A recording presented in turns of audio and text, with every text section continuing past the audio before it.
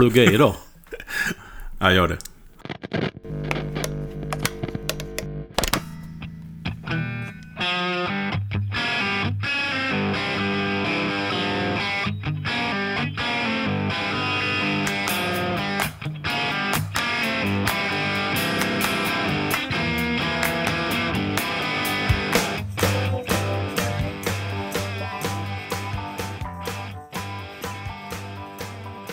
Ja, hjärtligt välkomna allihopa till Ultimate Guitar Gear Podcast. Jag heter Ulf Edelön. Och jag heter Fredrik Hegamar. Idag så ska vi prata om våran vän Fölster lite. Han har ju ett segment som heter Veckans Fölster, om ni inte har missat det. Svårt att missa. Ja, eller hur? Ja. Väldigt uppskattat av både lyssnarna och oss. Man vet aldrig vad som kommer på mailen helt enkelt. Nej. Eller driven ska vi säga. Ja. Vi är ju så moderna, vi jobbar ju med molnet. Va? Ja, men precis. Ja, men det är alltid extremt intressant att höra varje vecka vad Fölster funderar över. Ja, men precis. Och idag så är det ju ett lite längre avsnitt från honom. Så vi tänkte att vi gör en liten rockad. Vi gör något annorlunda. Vi kör veckans pryl direkt. Va? Ja, för att det kommer ni förstå snart. Så vi kör. Vi kör. Veckans pryl. Veckans pryl. Fredrik. Ja, precis. Och den här veckans pryl har vi pratat om att det kommer. Och det gör det idag. Idag ska vi prata om Asher. Asher Electrosonic för att vara specifika då. Och det är den här guldfärgade, päronformade gitarren som jag har. Det låter ju inte jättekul kanske, men det är kul. En bland en mängd guldgitarrer, men kanske också som sticker ut lite grann. Ja, men precis. Det är min nummer 1, och det har jag tjatat om flera gånger. Och det är fortfarande det, trots massa andra fina gitarrer. Men anledningen till att vi gör lite rockad här är för att veckans Fölster då, som kommer sen, som handlar lite grann mer om Fredrik berättar om sin story, så är den här gitarren the reason for the season, som man säger. För det var så jag lärde känna Fredrik. Och det var så du lärde känna Fredrik. Ja. Det var så vi lärde känna Fredrik. Ja. Fölster, ska vi säga också. Ja, precis. Viktigt det där. Det är jag som är Fredrik, det är han som är Fölster. Yes. Nej, men alltså, och då veckans pryl då, så är det ju så att vi har ju pratat väldigt mycket förut om det här med att resan är målet, höll jag på att säga. Ja, men, det är väl så man säger, va? Resan är målet. Och precis som du gjorde med din Frank Brothers gitarr, så hade jag ju planer om att göra exakt samma sak med Asher. Det var ju 3 år sedan, tror jag det här. 4 år sedan tror jag började fundera på det här och titta runt lite grann. Och det var ju liksom genom Mark Forder. Vi har ju vårt Black Crowes tributeband som heter White Canary, som ni inte har lyssnat på det. Och där är ju Mark Ford en liten... Ja, men precis. Ja. Och jag såg han hade sin egna... Han har ju haft länge sin egna Asher-modell. Men en dag dök han upp med den här guldfärgade gitarren som... Jag tror att det är lite så här 2 läger. Antingen så tycker man den är cool, eller så tycker man den är skitful. Ja, men det är intressant det där, för det är lite grann som med Frank och många andra liksom gitarrmärken som har en väldigt tydlig identitet, som inte är en Telestrata eller Les Paul-kopia, utan det är att när man först ser den så är det ovant. Det är lite ont i ögonen ibland, därför man kan inte vila ögonen på den på samma sätt som man är van vid. Men först tyckte jag att den var liksom riktigt fulsnygg, om man ska säga. Nu tycker jag den nästan bara är snygg. Ja, men jag håller med, såklart. Men så att allting var liksom... Jag började läsa på det. Och Bill Asher då, han är en gitarrbyggare i California. Och en sån här riktig surfdude är han ju. I Santa Monica håller han till där. Och vad jag har förstått så har jag läst på lite så här, han började sin karriär genom att han jobbade som lärling då på repair shops i Santa Monica-området. Innan han tog steget att starta eget då. Och framförallt så kan man säga att han gjorde sitt namn för att göra lapsteels. Ja, just det. Och Ben Harper är ju liksom den kändaste användaren, kanske man kan säga. Eller han gör ju till alla de här lapsteels. Men han gör ju riktigt grymma lapsteels. Men kan man säga att han fortfarande är mer känd för det? Eller känns det som att gitarrbyggandet har... Nej, jag tror det faktiskt. Jag tror att Nej, men det skulle jag nog vilja påstå. Det killgissar helt enkelt. Ja. Men det är där han sticker ut mest, kan man väl säga. Ja, just han gör ju liksom fantastiska gitarrer och lapsteels då framförallt. Och vad jag har förstått så den här modellen som jag har, som heter Electrosonic, och det är liksom en Les Paul inspirerad, ska man kunna säga, fast ändå inte. Det är en neck through, så att det är liksom mer som en, eller rättare sagt, han har utgått från sin lapsteel och så har han gjort en gitarr av den. Och det här kom sig av att Lance Keltner, Austin-gitarristen, som också är en god vän till mig, han ville ha den ultimata slide-gitarren. Det var så det började. Och jag har sett också att, och Fölster gjorde mig vaken på det, att det första prototypen som de gjorde ligger till salu på, jag såg det. Ja. på Reverb. Ja. Som är lite modifierad sen dess, det är ju lite trist. Och den var så här midi, ja, jag vet inte ready vad och de håller på med. sånt. Ja. Men i alla fall, det var så det började, den här modellen. Och det är liksom 25 tum skala på den. Den är då liksom chambrad mahogny. Han kallar det för cylindrical tone. Jag vet inte vad det är. Jag tror att det kanske är... Är formen på tonkamrarna? Eller ja, jag tror hur det. De ligger och ja, hur de... precis. Ja. Han gör på något visst sätt då, och det är liksom kvartssågad mahogny i halsen och sådär. Hela genomgående hals, som sagt, var ända bak till liksom... lite Firebird... Verkligen, och det är det som gör att den skiljer sig lite i ljudet. För det kan vi väl...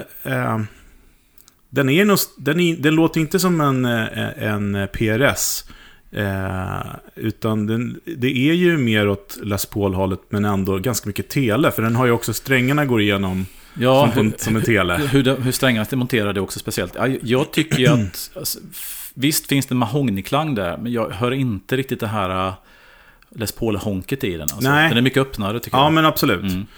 Vad ska jag säga, som en stor tele, soundet. Ja, lite grann lite så. fet tele. För jag tycker inte att den låter Firebird heller riktigt. Nej. Eftersom den är tjockare i kropp på. Ja, just det. Men i alla fall, det är Madagaskar Rosewood-brädar och sen sitter det Tone Pros ABR1-stall. I mitt fall så sitter det nylonklackar. Intressant. Ja, faktiskt. Och jag undrar om det kan vara, för att han har inte det på, han har inte byggt jättemånga sådana här.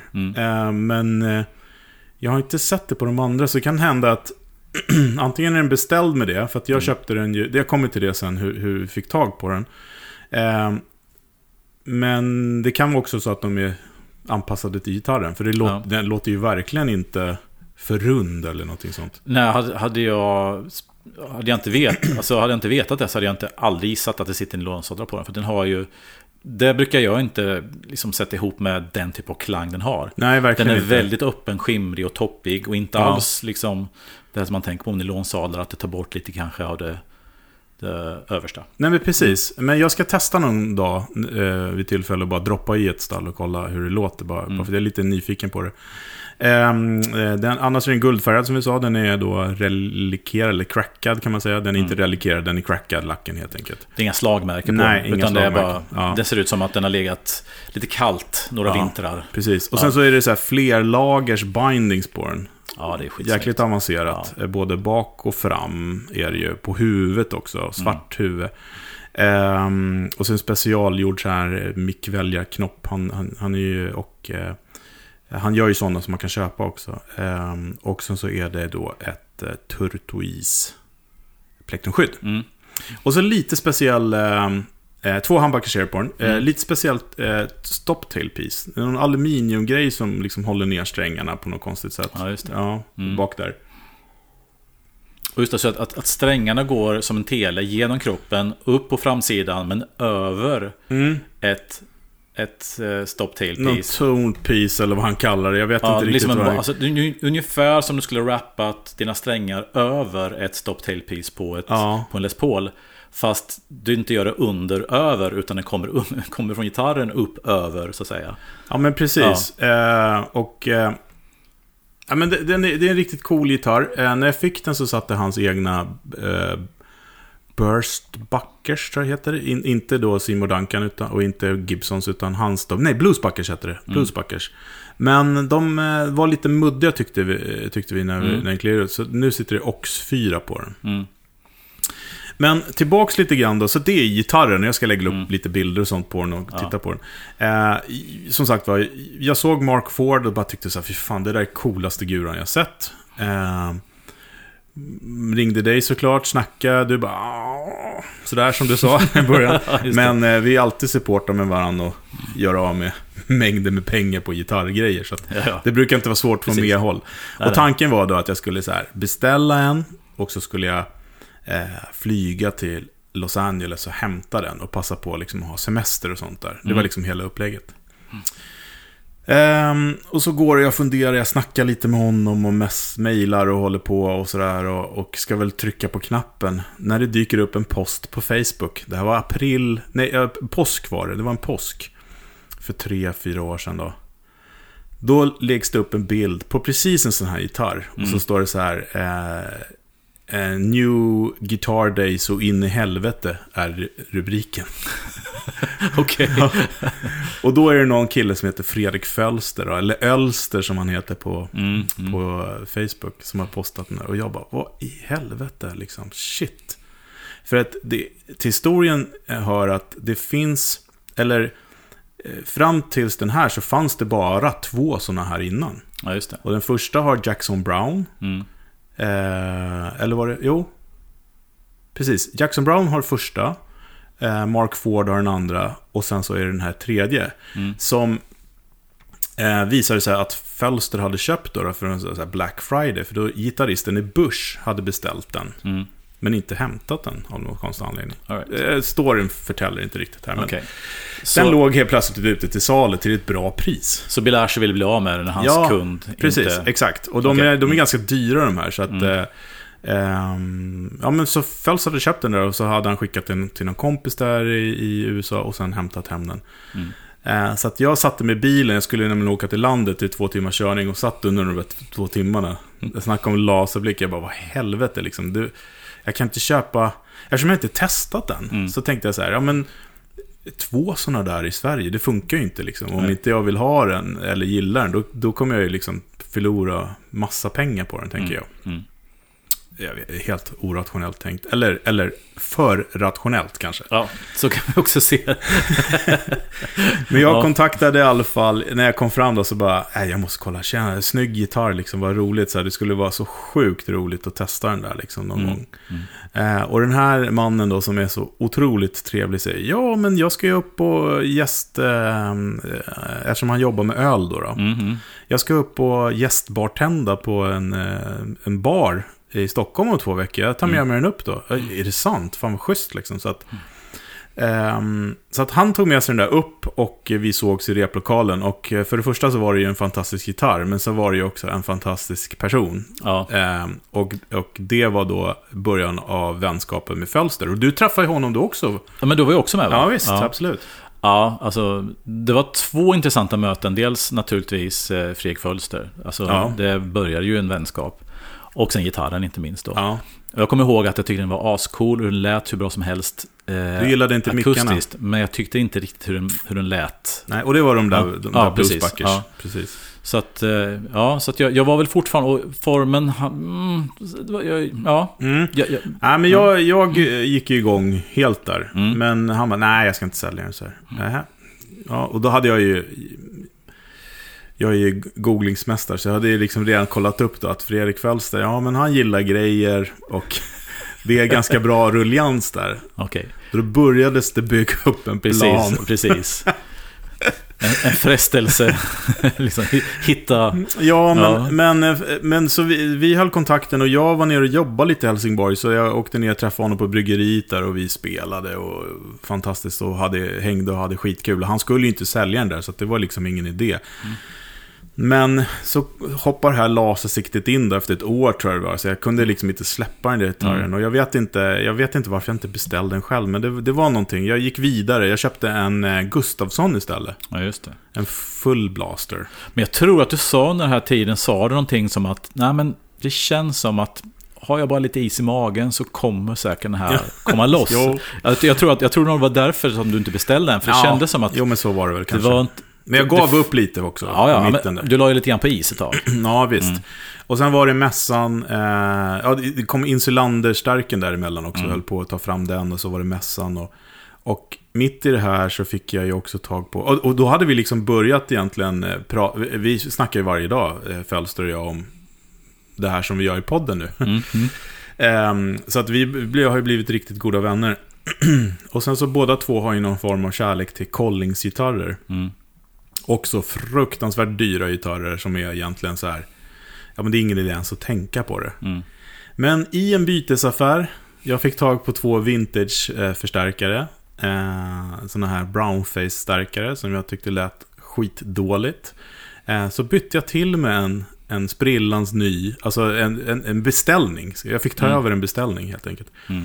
Från killarna på Vintage Guitars i Oslo. Så jag fick en LC35 Collings, svart. I byte mot 2 stycken brownface. Ja, precis. Eller brown förstärkare. Ja. Det var, för mig var det bra. För dem var det ännu bättre. Ja, precis. Så det var win-win. Ja, men det är bra. Så att nu hade jag den där Collingsen hit och dit och hade lite andra gurer. Så jag visste att Fredrik var lite intresserad av dem där ändå. Så jag tänkte så här, jag kanske ska fråga i alla fall. Så då började den här, förlåt Fredrik, jag övertalar dig att sälja din ögonsten. Men vi fick till slut till ett byte i alla fall. Han fick den här Collingsen och jag fick Ashern, helt enkelt. Han fick en dyrare gitarr och jag fick den gitarren jag vill ha, helt enkelt. Ja, men med tanke på hur ditt förhållande, om man ska se det, till den här gitarren har varit sedan du fick den, så känns det som att den hamnade rätt. Ja, absolut. Och sen så följs det, fick en kanongura liksom. Ja. Alla är nöjda. Det är ingen som är ledsen och ingen som går förlorare det här faktiskt. Nej. Det är också väldigt härligt.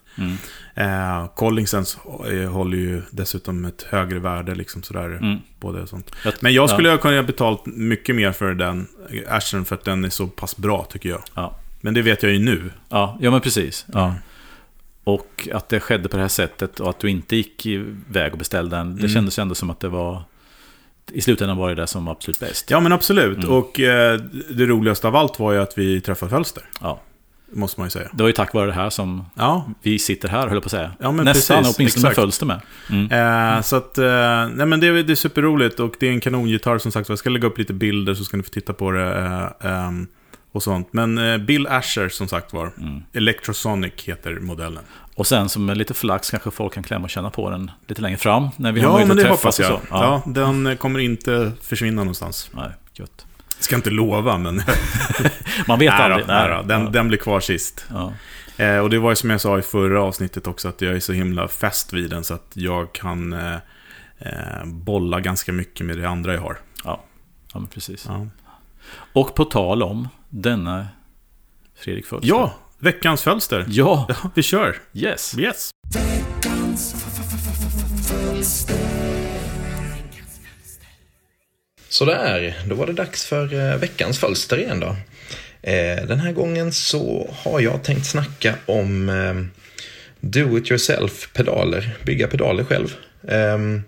Och det kommer bli någon slags mix av en liten del som handlar lite om själva byggandet och en uppmaning till er att testa på det om ni inte redan gjort det. Och sen den största delen kommer det här handla om hur jag hamnade i det intresset så att säga, eller med den hobbyn. Jag varnar för att det kan bli lite längre än vanligt. Ni får väl spola förbi om det blir för segt. Men jag kunde liksom inte kompromissa på den här storyn riktigt. Utan jag ville berätta det här så förstår ni hur jag hamnade i det. Att bygga egna pedaler har för mig varit en jättekul hobby. Det är avkopplande, det är lite så här pyssligt. Det blir ungefär så svårt att man vill att det ska bli. Man behöver inte ha så jättedyra verktyg heller. Jag tänker lite på om man vill börja. Liksom. Det är enkelt att komma in i. Och enklare än någonsin skulle jag säga med all info som finns på internet nu. Man kan ju köra allt från enkla kits där man får allting färdigborrat. Allting med instruktioner och allting. Det är bara att lödda lite. Till att man kan utgå från ett kattschema och liksom köpa hem alla delar själv och försöka göra det, eller så kan man ju till och med designa egna grejer såklart, om man är sån. För mig så började den här grejen i gymnasiet. Jag gick natur och jag ångrade väl lite att jag inte hade valt den musiktillägget som man kunde ha valt. Jag kände att det hade varit kul att få in mer musik, insåg jag nog mot slutet på gymnasiet. Men så var det ju dags för ett projektarbete då i 3:an. Så dels hade jag tänkt att det hade varit roligt att göra någonting med musik för att faktiskt få in det i skolan. Och dels så hade jag sett redovisningar från tidigare årskurser som hade kört sådana här ungdomsföretag, UF. Det tyckte jag också lät väldigt kul. Så någon löstanke var att kombinera de här två. Tillverka något och sälja för gitarr. Att göra en fysisk gitarr kändes på tok för svårt. Jag är inte alls händig. Det gick så bort liksom. Men jag kände ju till att folk byggde egna pedaler. Det hade man väl läst på GMF-planket att det fanns folk som gjorde det. Och det kändes liksom lite lägre ribba på det. Det var också, om man ska kunna sälja någonting i sitt UF-företag, så är det också en billigare produkt än till exempel en gitarr. Det kändes också som, om man ska jämföra med, det kändes inte så farligt att vara inne i pedaler heller. Det är låg spänning och sådär, till skillnad från till exempel förstärkare. Så det var mycket som klickade. Jag tänkte, det borde ju vara görbart om man är hyfsat bright, vilket jag väl tyckte att jag var, och kunde komma ut på internet. Så tanken var liksom då att kombinera ungdomsföretaget, bygga pedaler och sälja dem. Så jag började sakta marinera den tanken. Jag kommer ihåg att jag fick en lödkolv av min farmor och farfar när jag fyllde år. Jag gick en sån här workshop i Malmö hos Albin, som har Moody Sounds, som var väldigt litet och nystartat då, och idag är ju en rejäl webbshop som säljer väldigt mycket grejer till både kits och lösa delar om man vill bygga pedaler. Supertips där, och supertips på att gå en workshop hos Albin. Jag tror att han även kör liksom online nu i dessa tider. Och det var fint, för att då fick man liksom välja ett kit som han hade. Jag tror jag byggde någon dist. Jag tror det var en sån här MXR Dist Plus typ. Man fick löda lite med hans instruktioner. Och man fick se att det faktiskt kunde bli ett resultat som fungerade, som man kunde ha glädje av. Vilket var superkul. Men det var ju ett färdigt kit, så det var bara att följa ett schema. Det var liksom, man fick ju det att verka väldigt enkelt då. Och det här var nog på våren då i 2:an på gymnasiet, förlåt. Och då, det var inte dags att spika än då, utan jag hade tänkt att jag spikar vad jag ska göra när vi kommer tillbaka till skolan efter sommarlovet. Det fanns ingen anledning att stressa. Vändningen kom dock lite före skolstarten där under sommarlovet. Jag hängde med några kompisar som ville till Malmöfestivalen. De ville kolla på amerikanska punkbandet Flogging Molly, som spelar någon slags blandning av punk och keltisk folkmusik. Lite pogs, fast kanske lite punkigare. Jättebra spelning, kanske inte riktigt min grej, men det var kul. Efteråt så skulle någon gå på toaletten. Vi gick runt scenområdet där på Stora torget i Malmö, och plötsligt stod vi mer eller mindre mitt emot han som hade stått på scenen och spelat gitarr bara några minuter tidigare. Någon av mina kompisar ville få en sedel signerad, tror jag. Det dök upp flera personer som såg att det var han som var från scenen och ville ha grejer signerade. Jag kommer ihåg att jag frågade om hans konstiga Telecaster. Visade sig vara en Telecaster Plus med en ganska gräslig swirl-lack på, röd. Ful, absolut. Jag kommer ihåg att jag frågade också om han liksom använde han pedaler, och jag berättade lite snabbt då att jag funderade på mitt projekt. Och han sa, men det lät ju skitkul. Och han sa, vi är tillbaka i Europa i november. Så du får min mail, och så tar du med en pedal, och så ses vi då. Och så var det bestämt. Så då behövde jag inte fundera på om jag skulle köra det här projektet. Det var ju ett måste nu liksom. Så vi döpte det till, jag döpte det till Jazzman UF, och fick med mig 2 klasskompisar från teknikprogrammet, Johan och Per. Johan var bra för han var lite så här allt-i-allo-händig. Per var bra för att han hade läst företagsekonomi, och det måste man ju också göra i UF-företaget. Vända blad, jag har lite så här stödord som jag ska tappa bort mig. Tanken var i alla fall att vi skulle bygga en pedal. Tanken var att köra en fastface i grunden. Jag hade aldrig haft någon fastface då, jag visste inte hur de skulle låta knappt. Men jag hade sett att det var en ganska enkel krets. Den kändes modbar. Tanken var att köra kiseltransistorer, för att det verkade bara vara en magisk skog när man skulle hålla på med germaniumtransistorer. Dessutom ville jag ha det enkelt med liksom kunna köra 9 volts jack och så vidare utan att behöva oroa mig för polaritet och sådär. Tanken var att modda kretsen lite grann så att det inte bara var en klon liksom. Även om jag inte visste hur ett original skulle låta så ville vi göra vår egen grej där lite.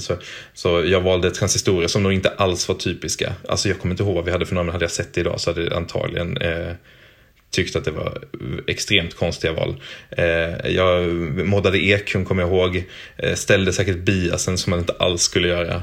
Men så att jag hade inget att gå efter och jag var inte alls på den tiden så nördig på prylar och inte heller så nördig på liksom hur är det när det var vintage liksom, eller förlåt, hur ska det, när det är vintage korrekt, hur ska det vara då, utan det var liksom helt en blank papper och det var bara att ha kul. Det fanns ju en hel del info om att bygga pedaler på nätet, men inte alls så mycket som det finns idag. Inte det, så minns jag det i alla fall. Det var liksom, nu tycker jag att det finns ju stora forum om bara det här och hur mycket information som helst. Och det minns jag inte att det fanns då. Det fanns ju lite. Jag fick låna en bok om kretselektronik som var svingammal och gulnad liksom i bladen. Men som hjälpte ganska mycket faktiskt. Och så började vi beställa grejer från Banzai i Tyskland. Banzai Music, som fortfarande jag kan tipsa om är jättebra affär om man ska beställa liksom komponenter och grejer till pedalbygge bland annat. Så supershop. Och så tog vi liksom hjälp av folk i ens närhet. Min pappas kompis som hade en billackeringsfirma lackade boxarna vita, glansiga. Vi borrade lådorna hos Johans farfar i hans garage, för han hade en pelarborr där som knappt pallade de här liksom. Jag vet inte vad han hade borrat på den, men absolut inte såna här metalllådor i alla fall. Pers mamma skrev fint, så hon fick skriva med en guldpenna på, liksom skriva fast och volym och namnet och in och ut och sånt där. Pers pappa gjorde en episk insats när han vi hade beställt, alltså det var så mycket grejer man beställde fel liksom, jag hade inte koll på det här, att det fanns 10 olika storlekar på alla olika, även om man tog rätt värde på sina konningar så fanns det ju olika storlekar och modeller och allt möjligt skit liksom, det hade man inte koll på, så mycket sådana nitar gick man på. Bland annat så gick man på en nit att man hade beställt knobs som hade en storlek och potentiometrar som hade en större storlek. Så Pers pappa gjorde som sagt en episk insats när han borrade upp de här rattarna för hand då, han höll liksom ratten i ena handen och så hade han en handborrmaskin i andra handen och drog upp den några millimeter då. Det var fett. Jag kommer ihåg att jag gjorde en marknadsundersökning på GMF-planket. Ganska många som svarade där. Eller jag gjorde till och med så här, kommer jag på nu, att folk fick ju liksom anmäla intresse. Men vi hade väl fått lära oss i skolan att man kan göra en marknadsundersökning, att det var en del av det. Och så skulle man skriva ner vissa frågor istället för, det fanns väl inte sådana här online-formulär på den tiden. Vi snackar ju 2008 är det här. Så jag fick helt enkelt, folk fick anmäla intresse, så satt jag i flera eftermiddagar och kvällar och ringde runt.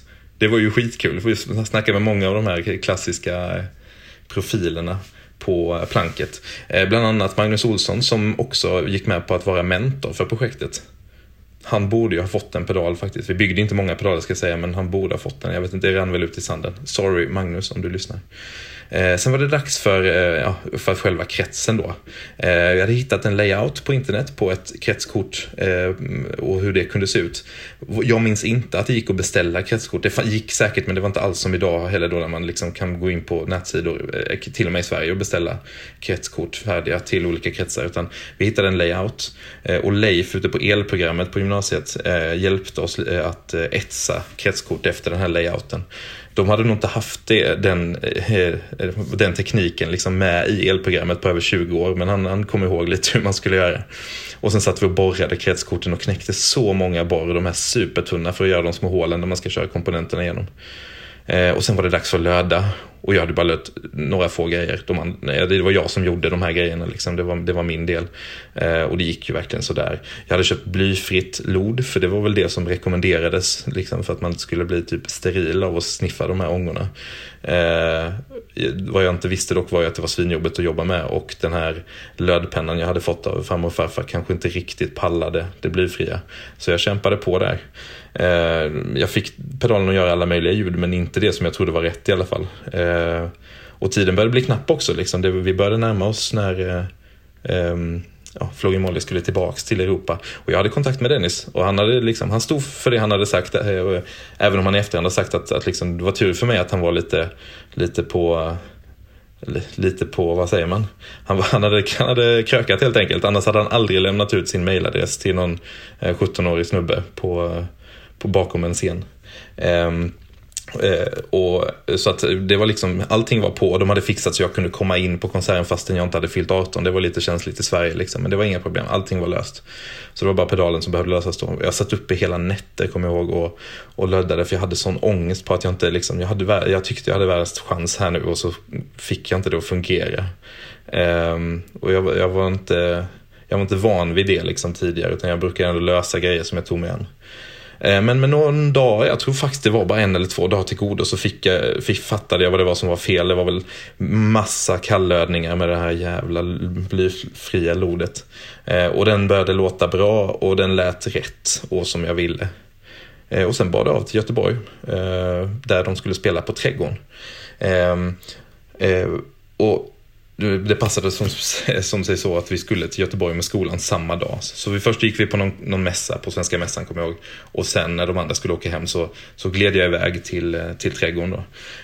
Och när jag väl kom in, efter lite knepigheter, vakterna var inte helt enkla med att släppa in en liten pojke tidigt på dagen på Trädgården när de skulle ha, det var ju bara tekniker som skulle in. Jag sa att jag var tekniker, att jag skulle leverera ljudteknik, men skitsamma, det dök upp en kille i alla fall, Sylvester, som jobbade för deras bokningsbolag, som var väldigt trevlig och sa, men han är med mig, fast jag aldrig träffat honom. Superbra kille. Direkt när jag kom in så var det typ dags för soundtrack. Dennis var glad att se mig. Han fick pedalen, kopplade in direkt på golvet. Och började spela. Och jag tyckte det lät asbra, men jag var supernervös. Efter ett tag så ropade han, kommer jag ihåg, till Aaron som var ljudtekniker och turnéledare, och frågade hur det lät. Och jag kommer ihåg att Aaron ropade tillbaks från mixerbordet att "It sounds fucking great, you should leave it on all the time." Och då kunde jag slappna av lite. Eller väldigt mycket till och med. Sen där satt den. Nu behöver jag inte ha den här ångesten längre. Dennis är väldigt rolig, för han har en lättsam inställning till det här med pedaler. Varje gång jag har träffat honom så har han en ny pedal. Och jag säger pedal för han har typ bara en. Och det är inget pedalbord eller någonting, utan han har en pedal framme på scenen. Ofta en booster eller någonting som man ska trycka på till solen, eller när han liksom behöver lite feedback eller någonting. Och så jag tror då hade han en sån här MXR, hade ju en collab ihop med, de gjorde med, vad heter det, Custom Audio. De hade någon sån line booster eller vad fan den hette. Den hade han, men han liksom ditchade den och stoppade in en fast face istället. Och så sa han, men jag kör med den här kvällen, den lät jättebra. Men tillbaks till storyn då. De var ute på en turné då som hette Eastpak Antidote Tour, som var någon slags punkturné sponsrade av väskföretaget Eastpak, och de headlinade. Andra band som var med var Time Again, punkband från Los Angeles, signade på, vad heter det nu då? Vad dåligt att jag inte kommer på det. Rancid-mannens bolag liksom. Så det var ju typ en Rancid-vibe på hela grejen. Det var Street Dogs från Boston. Med i spetsen där så har vi Mike McCaughan som var med och startade och sjöng i Dropkick Murphys innan han hoppade av för att bli brandman. Och senare startade Street Dogs. Det var också bandet Skindred från Wales som spelar någon slags, det är ju en hädelse, men jag tror det är någon slags reggae metal är det. Vi behöver inte säga mer om det liksom. Det var alltså upplevelsen att vara där, det var ju helt för mig i den åldern då, det var helt otroligt. Alla var så himla trevliga, alla lyssnade på vad jag hade att säga, alla var intresserade. Otrolig respekt fick jag av alla banden och tekniker och så vidare. Jag kände mig lite som killen där i Almost Famous-filmen. Och det jätteroliga är att jag har ju senare liksom träffat typ alla banden här faktiskt flera gånger efter de här mötena liksom, på grund av att många av dem blev så bra vänner. Den enda jag inte träffat är Time Again, som dels splittrade och dels så hamnade sångaren där Daniel Dart i fängelse på grund av det var kidnappning tror jag. Ja, så det blev han har jag inte sett igen. Lite side-note här kan ju vara att Mikey som... jag kommer ihåg att det var nog Göteborg här, så kom Dennis till mig och sa, du har någon som vill träffa dig, och då var det Mikey som spelar gitarr i Skindred, reggae metal-bandet, och han var ju superpedalnörd och vi gick väl loss där ett tag. Jag kommer ihåg att han frågade mig om det jag hade byggt, och han hade någon gammal Whammy 1 som han ville få rehousad, frågade om jag kunde göra det. Det lät på tok för avancerat, så jag tackar väl nej till det. Men en rolig side-note är i alla fall att Mikey Demis då, som jag också träffat senare och haft kontakt med nu för något år sedan, bara alltså 10 år efter det här, startade Redbeard Effects som gör, det är någon dist och någon fuss tror jag, jobbar ihop med Thorpe i England. Skitkul i alla fall med tanke på att han var så intresserad av det jag byggde då. Nu är han i branschen, och det är inte jag. Och så, det var en otrolig dag, jättekul gig. Och sen var det ta nattbussen hem till Halmstad, där min mamma fick hämta mig för att köra sista biten till Laholm. Var väl hemma vid 5 på morgonen. Och sen 2 dagar senare var det dags igen. Då skulle de spela i Köpenhamn på Vega. Och tanken var att jag skulle gå på båda giggen för att jag skulle kunna fixa eller modda pedalen ifall det skulle vara någonting från första dagen från Göteborg till Köpenhamn så att säga. Men det fanns inget, alltså han gillade hur den lät och ingenting behövde fixas i den, så jag bara dök upp för att jag ville dyka upp igen. Och i Danmark var det betydligt enklare att komma in. Det var liksom de danska vakterna, där var det inget knep. Plus att när jag kom in så kände ju alla igen mig. Och så hade vi en till lika trevlig dag. Jag kommer ihåg att jag hade med en flaska mjöd till Dennis. Dennis var väldigt intresserad av vikingar. Och jag är ju nördig och min farsa är också nördig. Och han är nördig på vikingar och på så här historisk återskapning, reenactment, där man klär ut sig och sådär. Inte rollspel, men alla de andra delarna. Och hans grej där är att brygga mjöd i alla fall. Så Dennis tyckte det lät väldigt spännande. Jag hade med en flaska där till honom. Som han drog i sig innan gig. Och det är ju det var ju mer eller mindre en vinare där. Plus att han säkert hade druckit Stone Jameson också. Så han var bra på det när det var dags att gå upp på scen. Och både i Göteborg och i Köpenhamn så hängde jag på scen med Steven Badger, kallas han, som är deras tekniker. Tyvärr inte längre, men under lång tid tekniker för hela bandet. Jävla slit med tanke på att de är så många i bandet. Och jag tror att många kan nog uppleva honom lite som ett as. Men han var så himla snäll mot mig. Och jag fick stå på hans sida liksom. Annars var det så att alla gäster som ska stå uppe på scenen och kolla, de fick stå på andra sidan liksom, för han ville inte ha folk i vägen där han jobbade. Men jag fick alltid stå på hans sida. Och jag hade ju så här fotopass både i Göteborg och i Köpenhamn för att jag skulle kunna ta foton till projektarbetet och till redovisningen. Så jag fick ju liksom, jag fick stå där nere i fotodiket då ihop med GP och Aftonbladet och vad det nu kan ha varit. Så jag stod där med min lilla skit-pocket-kamera. De undrade vem fan jag var. Och i Köpenhamn kom jag ihåg, för jag hade ju liksom fotopass för hela gigget. De andra hade ju fotopass för typ 2 låtar eller vad det är man får, så måste de gå sen. Men jag stod ju kvar för jag ville ta fler bilder. Och då faktiskt kom de danska vakterna och verkligen skulle, det var ganska aggressivt, dra bort mig. Och då kom jag ihåg att Steven, då teknikern, han hoppade ner från scenen ner i fotodiket och hoppade på vakten och sa han ska fan få stå kvar här, kolla han har rätt pass. Ja, otroligt fin man, Steven. Och jag kommer också ihåg att på gigget både i Göteborg och i Köpenhamn tror jag, så sprang ju Dennis över flera gånger till mig och Steven där och sa till mig att pedalen lät asbra liksom, när han hade spelat. Jag kommer ihåg att han spelat slide-solo på en låt som heter Float med den, som lät jättebra. Och han var så uppspelt och så han sprang över och sa it sounds fucking great. Och efteråt där, när de gick av, så Dennis var väl kvar lite på den här mjödvågen. Han var glad i livet, kan man säga. Vi bli utkastade från Vega sen, eller det var liksom, man fick inte sitta kvar längre. De hade ganska sen avgång med bussen den natten.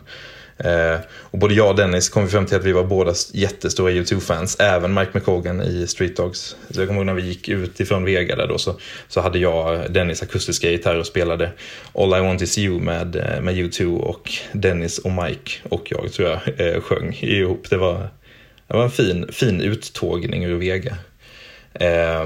Och sen hamnar vi på någon bar. Jag vet ju, det är ju en riktig sunkbar vet jag ju nu efterhand på Istergärde typ. Och det dracks mer. De i baren kände igen Dennis, han fick massa Jameson där. Jag drack inte en droppe. Dels var jag inte så jätteintresserad av det på den här tiden. Och sen så, det var också väldigt viktigt för mig att det här var ju bland det största som jag hade fått med om i mitt 17-åriga liv. Så det var viktigt att inte schabbla bort det här. Vi skulle käka någon kebab och Dennis kunde knappt kommunicera med dansken, och jag kommer att stoppa ner hela handen i en av såserna han skulle provsmaka.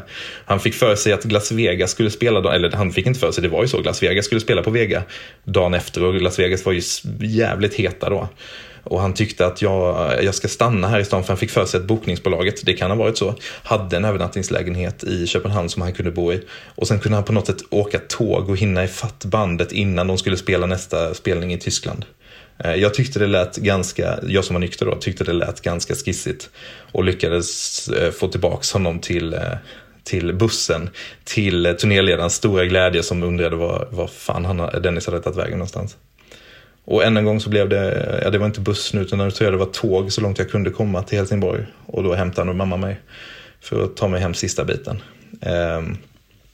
Och det var ju, alltså de här två dagarna på den veckan i november 2008 var ju bland det häftigaste, sjukaste, roligaste jag hade varit med om då. Det var omvälvande. Och projektarbetet blev väldigt lyckat. Det var inte så, om man tittar som ett företag så här, vi sålde inte mycket prylar. Det var inte där det blev bra, men det var stört kul, och det var precis allt vad jag hade kunnat önska mig. Vi byggde ju några fler, jag tror vi byggde 4 eller 5 stycken. En handlade bland annat hos Claes Yngström, genom att det var någon här i Halmstad som kände Yngström, som läste om oss i Hallandsposten. Det var en artikel om oss. Så han kontaktade och köpte en pedal. En hamnade hos Simon Ljungman, som spelar med bland annat Håkan Hellström, Augustfamiljen och jättemycket mer. Simon hade nästan behövt få ett likadant sånt här story-avsnitt. För på samma vis som med Dennis och Flogging Molly så bjöd hans sällskap också in till otroliga upplevelser. Och under några år därefter så var vi väldigt nära vänner.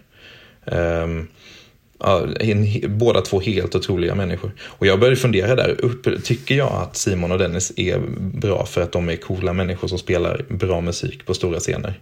Men sen har jag ju efterhand förstått att så var det inte alls det, utan det var bara att jag hade väldigt tur att träffa några av de finaste människorna i branschen antagligen.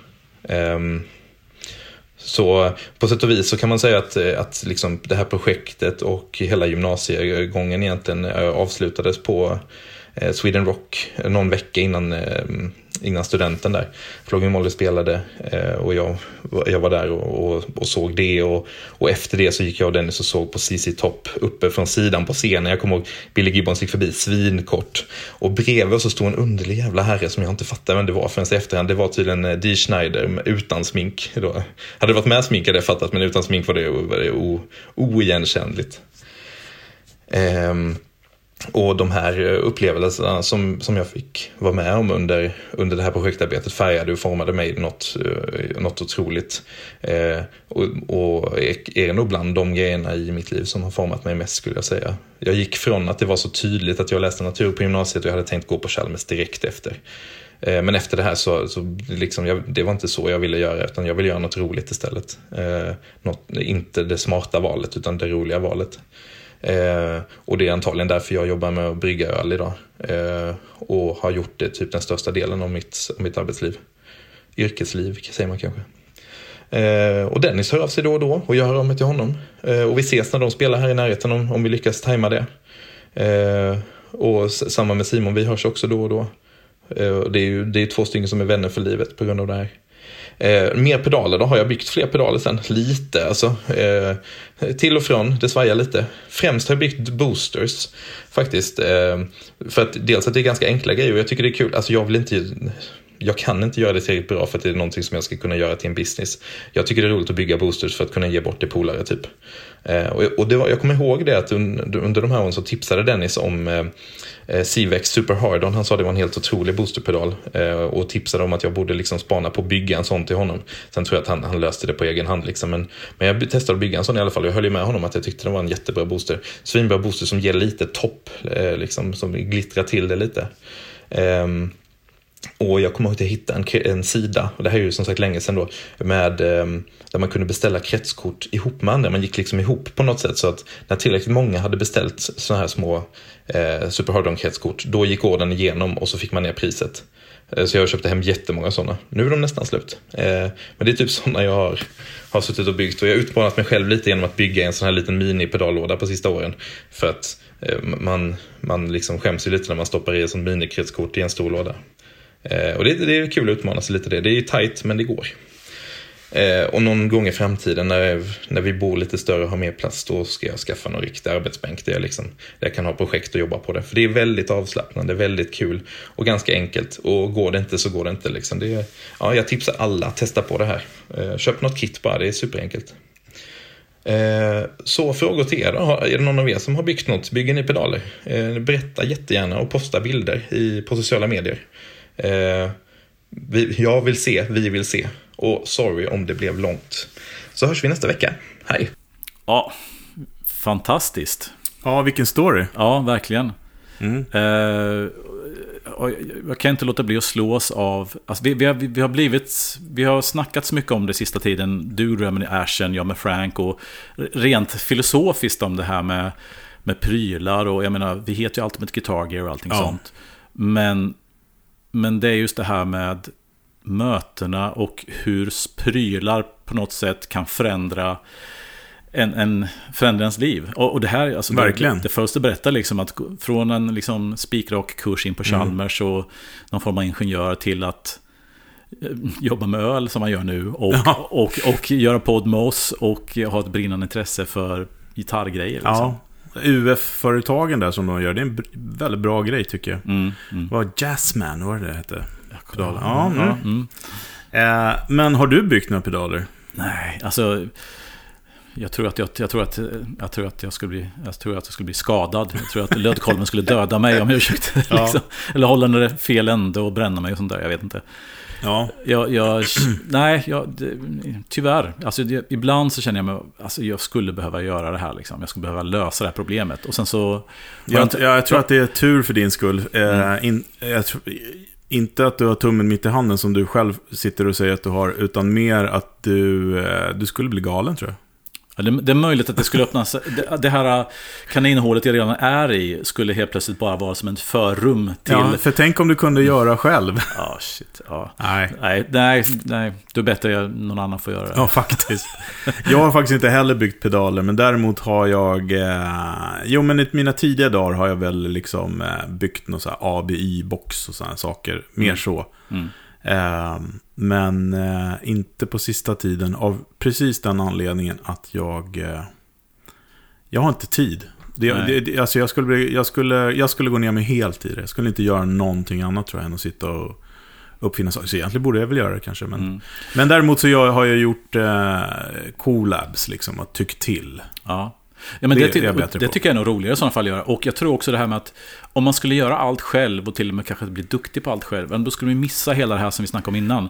Det här med resan, det sociala, träffa folk och höra vad de tycker och tänker. Ska man sitta på kammaren och lägga alla timmar på att utveckla egna idéer från sin egen hjärna? Det skulle vara skitkul, men det skulle bli lite mer, det skulle bli ensamt. Då skulle man kanske missa en del av de här mötena. Jag tror det. Eller så skulle man bara simma en annan... sjö, helt enkelt. Ja, för det verkar ju så att det är mycket forum att byta och jag vet inte. Ja, det är kanske andra sociala kontakter man knyter då. Ja, och man skapar, men jag vet inte, kanske att de kommer lite för långt från spelandet. Ja. Jag tycker liksom det här vi håller på med ibland är man ju för långt ifrån spelandet, bara det, när man testar ljud och sånt istället för lira. Så att skulle man gå en nivå till, då skulle jag säkert sluta spela, och det vill jag inte, för jag håller ju på med grejer för att jag spelar. Ja, men då biter man sig själv i svansen lite grann. Ja, men precis.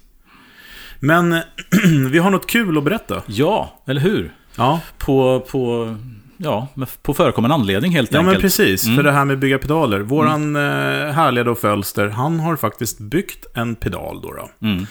Som vi ska göra en giveaway på. Yeah. Ja, och vi kan säga att den är jäkligt bra, för både du och jag har den sen innan. Ja, just det. Ja. Och det är väl den här boosten som han snackar om, va? Ja, men precis. Den bygger ju på den här Super Hard-On, tror jag. Just det. CVX-pedalen. Jo, det är det lilla formatet. Vi lägger upp bild på den såklart. Och den kan man då vinna. Ja, och hur gör man, Fredrik? Ja, men då gör man så här. Det är inte så komplicerat. Vi har ju en podd här. Vi vill ju ha lyssnare, helt enkelt. Så det här blir en liten kampanj för att få fler lyssnare. Ja.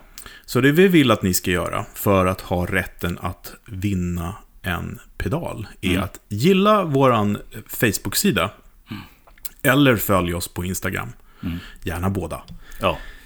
Har man då följt våran Instagram eller gillat våran Facebook-sida, då ska man tagga en vän som kan tänkas vilja lyssna på våran podd i då en kommentar under giveaway-posten. Så vi kommer göra en tydlig post, och där posten ligger, om den ligger på fler ställen, så kan man kan göra vad som helst. För vi kommer samla in allt det här sen. Och för varje person man taggar så får man en lott. Det betyder om du taggar 10 personer, då har du 10 lotter. Ja, 10 chanser då, helt enkelt. Ja, men det låter... och egentligen enda anledningen är att vi vill ha fler lyssnare, helt enkelt. Och att vi hoppas att någon av er som lyssnar får en fantastisk fin pedal. Så att gilla vår Facebook-sida eller gilla vår Instagram-sida. Posta, gör en kommentar med där ni taggar en vän på Instagram eller Facebook. Och då har ni en lott att bli dragen. Vi kommer ta alla de här lotterna. Det är därför man kan göra flera, som jag sa. Vi kommer ta alla inlägg, köra dem i en sån här random app som finns och dra en vinnare. Och som du sa innan, det här är alltså en Boost-pedal som låter skitbra. Ja, riktigt, riktigt bra pedal. Det kommer lite info och själva posten då, giveaway-posten kommer på Facebook nu. När ni hör det här så ligger den uppe redan. För de går ut samtidigt som huvudavsnittet. Som sagt gilla vår Facebook-sida eller följ oss på Instagram. Gör en kommentar på posten när ni taggar en vän som kan tänkas gilla att lyssna på våran podd. Så har ni en lott. Yes. Ja, men det är ju... Vi skriver ner det här också. Om det låter krångligt. Det är ganska enkelt, helt enkelt. Det handlar om helt enkelt gå ut med hoven och fixa själar till Ultimate Guitar Gear Podcast. Och som sagt tänk på att vi alla som kan tänkas vilja lyssna på en sån här podd är en god lyssnare. Ja. Alla som kan hålla sig vakna, som jag brukar säga. Ja, precis. Men superkul. Hoppas ni tycker det här avsnittet var roligt. Det tycker vi.